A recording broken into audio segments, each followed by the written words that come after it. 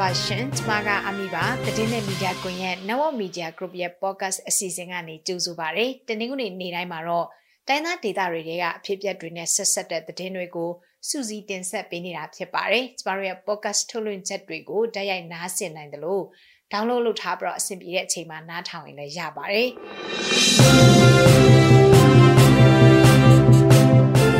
ဒီနေ့မှာပြောပြပေးမယ့်သတင်းတွေကတော့ဂရနီပြည်နယ်ထဲမှာဖြစ်ပွားနေတဲ့တိုက်ပွဲတွေအတွင်းစစ်ကောင်စီတပ်ရဲ့ရဟတ်ယာဉ်တစင်းကို KNDF အဖွဲ့တွေကပစ်ချနိုင်ခဲ့တယ်လို့ထိုင်းမြန်မာနယ်စပ်ကစစ်ကောင်စီတပ်စခန်းတစ်ခုကိုလည်းဂရနီတပ်မတော်ကသိမ်းပိုက်နိုင်ခဲ့ပါတယ်။ရှမ်းမြောက်ကိုခိုင်မှာတော့ TNLA ကစစ်တပ်နဲ့ဆက်ဆက်တဲ့ထုတ်ကုန်တွေကိုဖျက်ဆီးခဲ့ပါတယ်။ UNESCO အဖွဲ့ကြီးရဲ့အထွေထွေဒါရိုက်တာက Federal Journal Editor တေဆုံးခဲ့တာနဲ့ပတ်သက်ပြီးတော့ပြစ်တင်ရှုံချလိုက်ပါတယ်။ဒီသတင်းတွေနဲ့အတူတိုင်းသားဒေသတွေထဲက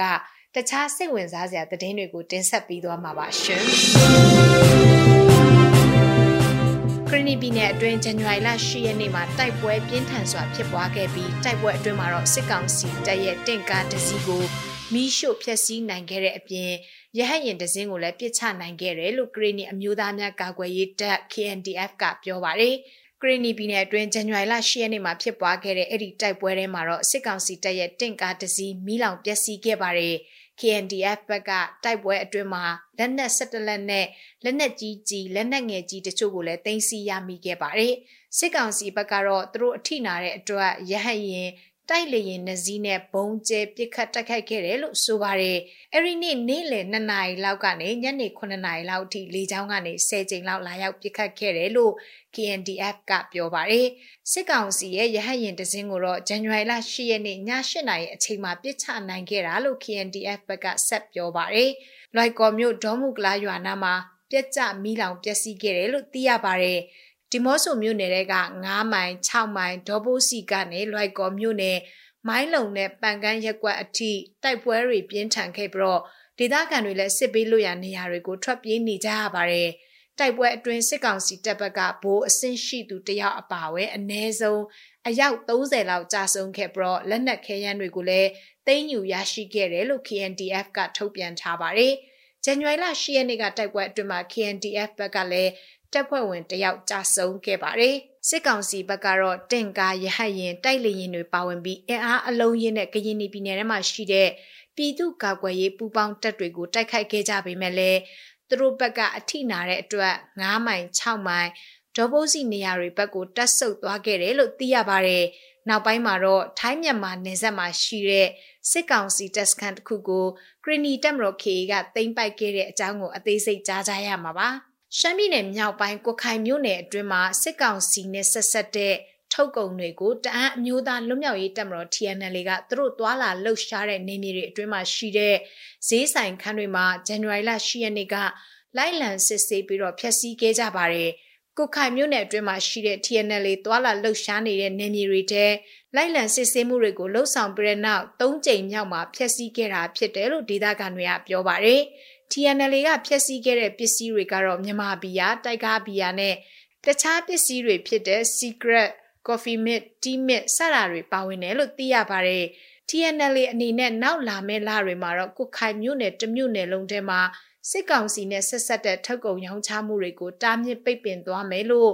တာဟာမျိုးသားလွတ်မြောက်ရေးတပ်မတော်ကတာဝန်ရှိသူတယောက်ကပြောပါတယ်။ TNLA ကစစ်ကောင်စီနဲ့ဆက်ဆက်တဲ့ထုတ်ကုန်တွေကိုမရောင်းချကြဖို့နဲ့ဝယ်ယူသုံးစွဲခြင်းမလုပ်ကြဖို့2021ခုနှစ်ဇွန်လ15ရက်နေ့ကပထမဆုံးကြိမ်တားမြစ်စာတစ်စောင်ကိုဖြန့်ဝေခဲ့ပါတယ်။ဒုတိယအကြိမ်အနေနဲ့ပြီးခဲ့တဲ့နှစ်ထဲမှာပဲတားမြစ်ထုတ်ကုန်တွေကိုရောင်းဝယ်ခြင်းရှိမရှိလိုက်လံစစ်ဆေးစည်ရင်းပြုစုပြီးနောက်ထပ်မရောင်းဝယ်ကြဖို့လက်မှတ်ရေးထိုးခိုင်းခဲ့တယ်လို့သိရပါတယ်။ TNLA ရဲ့ဒီလိုမျိုးလှုပ်ဆောင်ချက်အပေါ်ဆိုင်ရှင်တချို့ကသဘောတူခဲ့ကြပါတယ်။စစ်ကောင်စီတပ်ရဲ့ဝင်ငွေရလန်းတွေရော့ကျသွားဖို့သူတို့ရဲ့ဆိုင်တွေမှာစစ်ကောင်စီနဲ့ဆက်ဆက်တဲ့ထုတ်ကုန်တွေကိုမရောင်းကြတော့ဘူးဆိုပြီးသဘောတူပြီးတော့လက်မှတ်ရေးထိုးခဲ့ကြတာဖြစ်တယ်လို့ဆိုင်ရှင်တချို့ကပြောပါတယ်။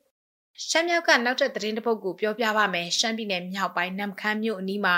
စစ်ကောင်စီတပ်ကပစ်ခတ်လိုက်တဲ့လက်နက်ကြီးကြားရောက်ပောက်ကွဲခဲ့တဲ့အတွက်ဒေသခံကလေးငယ်3ဦးအပါအဝင် 6ဦးထိခိုက်ဒဏ်ရာရရှိခဲ့ပါတယ်။ဇန်နဝါရီလ9ရက်နေ့မနက်ပိုင်း10နာရီဝန်းကျင်အချိန်လောက်ကနမ်ခမ်းမြို့ရဲကိုဝင်လာတဲ့တအားမျိုးသားလွတ်မြောက်ရေးတပ်မတော် TNLA ကိုနမ်ခမ်းစခန်းတစ်ကုန်းမှာရှိတဲ့စစ်ကောင်စီတပ်စခန်းကနေလက်နက်ကြီးနဲ့ပစ်ခတ်ခဲ့ပါတယ်။စစ်ကောင်စီတပ်ကပစ်ခတ်လိုက်တဲ့လက်နက်ကြီးကြီးကဟိုနားရွာရဲကိုကြားရောက်ပောက်ကွဲခဲ့တဲ့အတွက်ဒေသခံတွေထိခိုက်ဒဏ်ရာရရှိခဲ့တာဖြစ်တယ်လို့လုံခြုံရေးအရနာမည်မဖော်လို့တဲ့နမ်ခမ်းဒေသခံတယောက်ကပြောပါတယ်။တိုက်ပွဲအတွင်းစစ်ကောင်စီတပ်ဖွဲ့ဝင်9ဦးထိခိုက်သေဆုံးခဲ့တယ်လို့လည်းဒေသခံတွေကပြောဆိုထားပါတယ်။ပြီးခဲ့တဲ့ရက်ပိုင်းမှာနမ်ခမ်းမြို့ထဲမှာရှိတဲ့ TNLA အခွန်ဝန်ထမ်း2ယောက်ကိုအမည်မသိလက်နက်ကိုင်အဖွဲ့တစ်ဖွဲ့ကပစ်တက်ခဲ့ရကနေနမ်ခမ်းပြည်သူ့စေယုံမှာရှိတဲ့အဲ့ဒီဝန်ထမ်း2ယောက်ရဲ့ရုပ်အလောင်းကို TNLA ကလာယူရာကစစ်ကောင်စီတပ်နဲ့ထိတွေ့တိုက်ပွဲဖြစ်ပွားခဲ့တာလို့လည်းဒေသခံတချို့ကပြောပါတယ်။ဒီဖြစ်စဉ်နဲ့ပတ်သက်ပြီးအတည်ပြုချက်ရယူဖို့ကျမတို့ TNLA ကိုဆက်သွယ်ခဲ့ပေမဲ့ဆက်သွယ်လို့မရခဲ့ပါဘူးရှင်။ UNESCO အဖွဲ့ကြီးရဲ့အထွေထွေဒါရိုက်တာ Audrey Azoulay က Federal Journal Editor ဆိုင်းဝင်းအောင်ခေါ်အေဆိုင်းကေသေဆုံးတာနဲ့ပတ်သက်လို့ပြစ်တင်ရှုံချတယ်လို့ကုလသမဂ္ဂသတင်း UN News စာမျက်နှာမှာဖော်ပြထားပါတယ်။အေဆိုင်းကေကကရင်ပြည်နယ်မြဝတီမြို့အနီးက၄ကီကိုတိုက်ပွဲအတွင်းမှာသတင်းယူနေရင်စစ်ကောင်စီကပစ်လိုက်တဲ့လက်နက်ကြီးကြီးထိမှန်ပြီးတော့ Christmas နေ့ကသေဆုံးသွားခဲ့တာဖြစ်ပါတယ်။ UNESCO ဖွဲ့စည်းရဲ့အထွေထွေဒါရိုက်တာကဆိုင်းဝင်းအောင်လိုသတင်းသမားတွေဟာလူထုတွေသတင်းအချက်လက်ရရှိနိုင်ဖို့သူတို့ရဲ့အသက်တွေကိုရင်းပြီးတော့လောက်ကင်နေကြရပါတယ်။သူတို့တွေဟာအရက်သားတွေကိုတိုက်ခိုက်တာတွေကိုတားမြစ်ထားတဲ့နိုင်ငံတကာလူသားချင်းစာနာထောက်ထားမှုဆိုင်ရာဥပဒေတွေနဲ့အညီအကာအကွယ်ရသင့်တယ်လို့ပြောပါတယ်။အေဆိုင်းကေကတော့မြန်မာနိုင်ငံမှာဒီဇင်ဘာလအတွင်းဒုတိယမြောက်တပ်ဖြတ်ခံလိုက်ရတဲ့သတင်းသမားဖြစ်တယ်လို့လည်း UNESCO အဖွဲ့ကပြောပါတယ်။ UNESCO အဖွဲ့ဟာသတင်းသမားတွေလုံခြုံရေးနဲ့သူတို့ကိုတိုက်ခိုက်ခဲ့တဲ့သူတွေအပြစ်ပေးအရေးယူခံရမှုကကင်းလွတ်နေမှုတွေကိုစန့်ကျင်ဖို့အတွက်လုံဆော်စည်းရုံးမှုတွေလုပ်နေတာကိုပံ့ပိုးကူညီနေတာဖြစ်ပါတယ်ရှင်။ကုလသမဂ္ဂလက်အောက်ခံကမ္ဘာစားနပ်ရိက္ခာအဖွဲ့ WFP ကအခု2022ခုနှစ်အတွင်းမြန်မာနိုင်ငံမှာလူဦးရေ4သန်းကိုရိက္ခာကူညီထောက်ပံ့ဖို့ပြင်ဆင်နေတယ်လို့ပြောလိုက်ပါတယ်။အာဏာသိမ်းပြီး10လအကြာမှာလက်ရှိဖြစ်ပေါ်နေတဲ့နိုင်ငံရေးအကျပ်အတည်းဆင်းရဲမွဲတေမှုအိုးအိမ်စွန့်ခွာထွက်ပြေးနေရတာတွေနဲ့ COVID-19 ကြောင့်စီးပွားရေးကျဆင်းမှုတွေကြောင့်မြန်မာနိုင်ငံမှာစံထောက်ပံ့ဖို့လိုအပ်မှုတွေပုံမှန်မြင့်တက်လာတာဖြစ်တယ်လို့ပြောပါတယ်။လိုအပ်ချက်တွေကနှစ်ပေါင်းများစွာကတည်းကကူညီထောက်ပံ့ဖို့လိုအပ်ခဲ့တဲ့နယ်စပ်ဒေသတွေကနေဆင်းရဲတွေနှက်နေတဲ့မျိုးပြတွေအထိကြဲကြဲပြန့်ပြန့်ဖြစ်နေတယ်လို့ဆိုပါတယ်။မြို့ပြတွေမှာတော့အလုပ်ကိုင်တွေရှားပါပြီးဝင်ငွေကျဆင်းနေတယ်လို့လည်းပြောပါတယ်။ WFP ဟာအရေးပေါ်အသက်ကယ်အကူအညီအဖြစ်နဲ့2020ခုနှစ်မှာလူပေါင်း1သန်း2021ခုနှစ်မှာတော့ 2.4 သန်းကိုကူညီခဲ့ပြီးအခုနှစ်မှာတော့40%လောက်ထပ်တိုးပြီးလူ4သန်းလောက်ကိုကူညီဖို့ဖြစ်လာတာလို့ပြောပါတယ်။နှစ်ရက်နောက်ပိုင်းမှာအချိန်နဲ့အမျှအခုအရေးအတွက်ထက်လက်ပိုလာနိုင်တယ်လို့ WFP ကပြောထားပါတယ်။ဒီလိုမျိုးအကူအညီပေးနိုင်ဖို့လာမယ့်6လမှာ WFP အနေနဲ့အမေရိကန်ဒေါ်လာ 62.4 သန်းလိုအပ်တယ်လို့လည်းကုလသမဂ္ဂသတင်း website စာမျက်နှာမှာဖော်ပြထားပါတယ်ရှင်။ဂရနီပြည်နယ်ထဲမှာစစ်ကောင်စီတပ်နဲ့ KA ဂရနီပူးပေါင်းတပ်ဖွဲ့တွေအကြားတိုက်ပွဲတွေတောရောမြို့မှာမကြံဖြစ်ပွားနေပါတယ်။စစ်ကောင်စီဘက်ကတော့လေရင်တွေတုံးပြီးတော့နေ့စဉ်ရက်ဆက်ပစ်ခတ်နေသလိုမြေပြင်ထိုးစစ်တွေလည်းဇက်တိုက်ဆင်နေပါတယ်။ဂရနီတပ်မတော် KA ကထိုင်းမြန်မာနယ်စပ်မှာရှိတဲ့စစ်ကောင်စီရဲ့တပ်စခန်းတစ်ခုကိုဇန်နဝါရီလ9ရက်နေ့ကသိမ်းပိုက်လိုက်နိုင်ပါတယ်။ဒီအကြောင်းကိုတော့စောပွေးကနေစူးစီးတင်ဆက်ပေးထားပါတယ်။ကင်းနီမျိုးသားတပ်မတော် KA ကထိုင်းမြန်မာနယ်စပ်အနီးမှာရှိတဲ့စစ်ကောင်စီတပ်စခန်းတစ်ခုကိုဒီကနေ့မနေ့မှာသိမ်းပိုက်လိုက်နိုင်တယ်လို့ကင်းနီမျိုးသားတိုးတက်ရေးပါတီအတွင်းမှုနဲ့ဦးအောင်ဆန်းမြင့်ကပြောပါတယ်။ဒီနေ့မနေ့ကတော့ကျွန်တော်တို့ဒီဥစ္စာပေါ့နံပါတ်6နားမှာရှိတယ်သူတို့ရဲ့ဒီစခန်းတစ်ခုပေါ့နော်စခန်းတစ်ခုကျွန်တော်တို့ဝင်ပြီးမှသိမ်းတာပါ KA ကသိမ်းတော့ကျွန်တော်တို့အဲ့စခန်းကိုသိမ်းလို့ရပါတယ်။အဲ့ဒီနောက်မှာတော့စစ်ကောင်စီတပ်ကအဲ့ဒီစခန်းကုန်းနဲ့ KNPP ဌာနချုပ်ညာမိုစခန်းကိုလေရင်တွေနဲ့လာရောက်ပစ်ခတ်တယ်လို့ဦးအောင်ဆန်းမြင့်ကဆက်ပြောပါတယ်။ဒီကနေ့တိုက်ပွဲအတွင်းစစ်ကောင်စီတပ်ဖက်ကထိခိုက်သေးဆုံးမှုအများပြားရှိခဲ့ပြီး၄ယောက်ကိုတော့အရှင်ဖမ်းမိတယ်လို့ KNPP ကဆိုပါတယ်။ ဒီကနေ့မနေ့မှာထိုင်းမြန်မာနယ်စပ်အနီးမှာရှိတဲ့စစ်ကောင်စီရဲ့တပ်စခန်းကုန်းကို KA ကဝင်ရောက်တိုက်ခိုက်တဲ့နီးတူလွိုင်ကော်မြို့မှာရှိတဲ့စစ်ကောင်စီရဲ့စုပေါင်းရုံးကိုလည်း KNDF ပူးပေါင်းတပ်ဖွဲ့တွေကဝင်ရောက်တိုက်ခိုက်ခဲ့တယ်လို့ဒေသခံတယောက်ကပြောပါတယ်။မနေ့ညနေကနေဒီရက်တနေ့ကတော့တော်တော်လေးကိုတန်းတန်းဖြစ်သွားတော့ပေါ့နော်။ဒီမနေ့9နိုင်ခွဲနေစပြီးတော့မှကျွန်တော်အဓိကနေနေရာ3နေရာပါအဓိကနေနေရာပါနော်။ဒီကျွန်တော်တို့ခေါ်တာကဘူလူချောင်းဘေးမှာရှိတဲ့ကျွန်တော်ခေါ်တာစုပေါင်းရုံးပေါ့နော်ခရိုင်စုပေါင်းရုံးပေါ့နော်။အရင်တော့ဆိုရင်အဲ့ဒီနေရာကိုတီးထားကြတယ်ဆိုတော့ကျွန်တော်ကြောက်ပြဆက်ရုံပေါ့နော်။ရှိတဲ့နေရာမှာအတစ်ဆောက်ထားတဲ့ကျွန်တော်ခရိုင်စုပေါင်းရုံးမှာတပ်ပွဲဖြစ်တယ်။ပြခမှုဖြစ်တယ်နောက်ပြီးတော့မှအပူဖြစ်တာကတော့ဒီအထက်ကျွန်တော်ကမိုင်းလုံးပေါ့နော်မိုင်းလုံးရက်ွက်ရဲကမ်းလာရအောက်ဖက်ချမ်းပေါ့ကျွန်တော်ခေါ်တာငါးမြောင်းပေါ့နော်ဒီလေယာဆက်ပြီးတော့တုံးတဲ့ဒီမြောင်းရှိတယ်ပေါ့နော်ဆင်မြောင်းပုံစံမျိုးအဲ့ဒီဖက်ချမ်းကမှာတိုက်ပွဲပူဖြစ်တယ်တိုက်ပွဲတွေအတွင်းစစ်ကောင်စီတပ်ရဲ့လက်နက်ကြီးပစ်ခတ်မှုကြောင့်လူနေတွေထိခိုက်ပျက်စီးမှုတွေရှိနေတဲ့အပြင်လူသေဆုံးမှုတွေလည်းရှိတယ်လို့အဲ့ဒီဒေသခံကပြောပါတယ်နော်ဒီမနေ့မှာပဲဒီဆုံးသွားတဲ့အဖွားရဲ့အိမ်မှာပဲနောက်ထပ်ဘုံလက်နက်ကြီးထားကြတော့အဲ့တော့ဦးစီးတရားအမျိုးသား30ဝန်းကျင်အမျိုးသား40ဝန်းကျင်အမျိုးသားတူဆုံးသွားတယ်ပြီးတော့မှသူ့ရဲ့ဇနီးရဲ့သူ့ရဲ့ကလေးပတ်ထိုင်ရတယ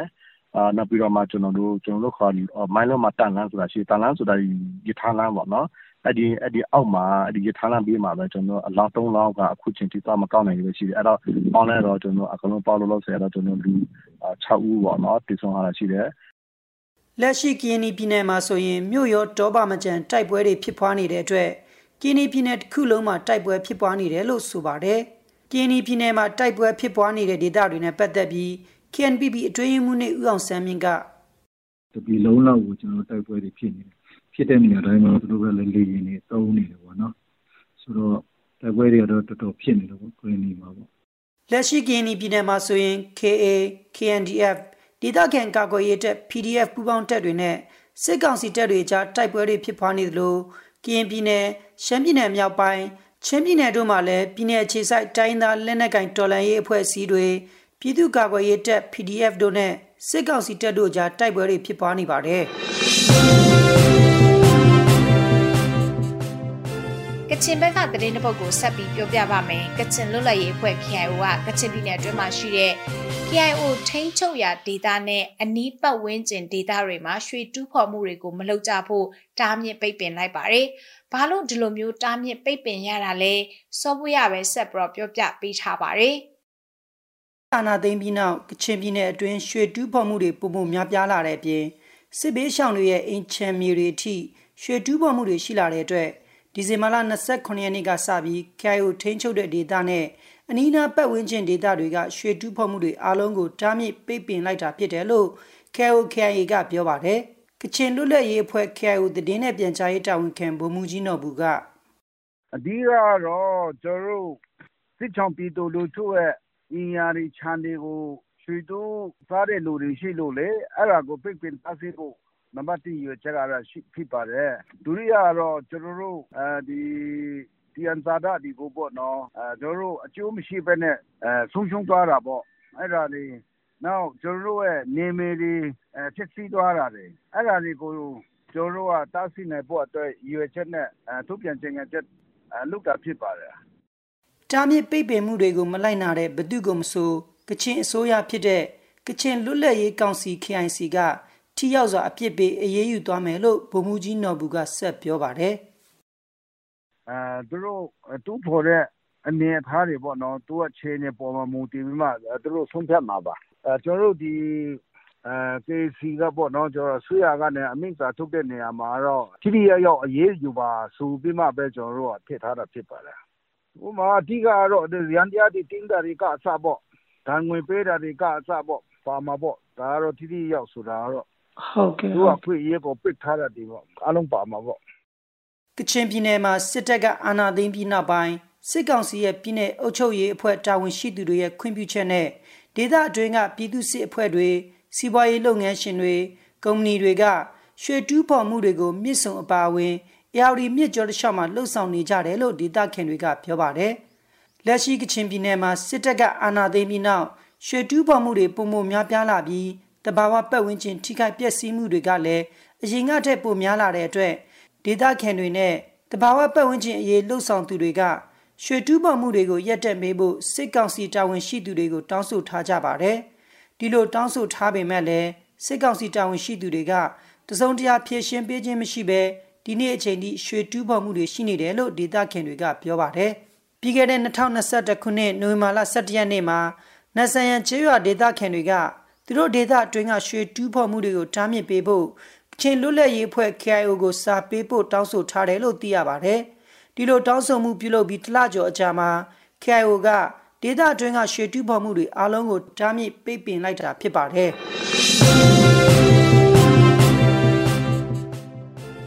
ဒီတစ်ပတ်ရဲ့အစီအစဉ်ကိုကျမတို့ဒီမှာပဲရပ်နားမှာဖြစ်ပါတယ်။သတင်းနဲ့မီဒီယာကိုရဲ့သတင်းဌာနရဲ့ podcast ထုတ်လွှင့်ချက်တွေကိုနားဆင်နေကြတဲ့မိဘပြည်သူအားလုံးရှင်လန်းချမ်းမြေ့ကြပါစေရှင်။ကျမကအာမီပါ။